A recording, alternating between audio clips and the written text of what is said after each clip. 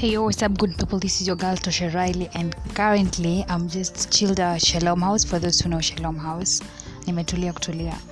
So in front of me naona baby tatas, and it's like literally trying to move, and it's not moving. It's scary. Nasikia goosebumps, but basically I'm learning from that tatas a lot of things.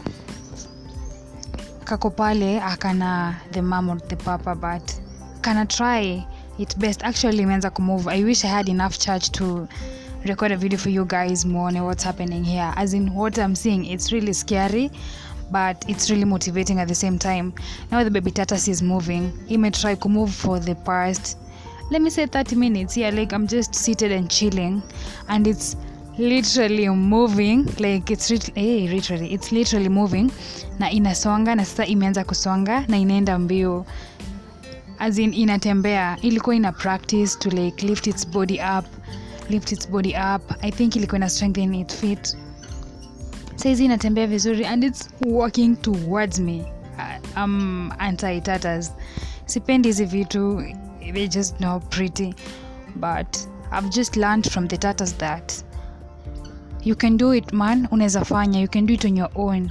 I don't mean you should isolate yourself or anything. I don't mean for you to push away people, but if you have help, appreciate it. But if you don't have help, you can do it on your own. We baby tatas imeinuka, kama inuka, kana try, and I'm like, wherever, you're still so tiny, where's your mother?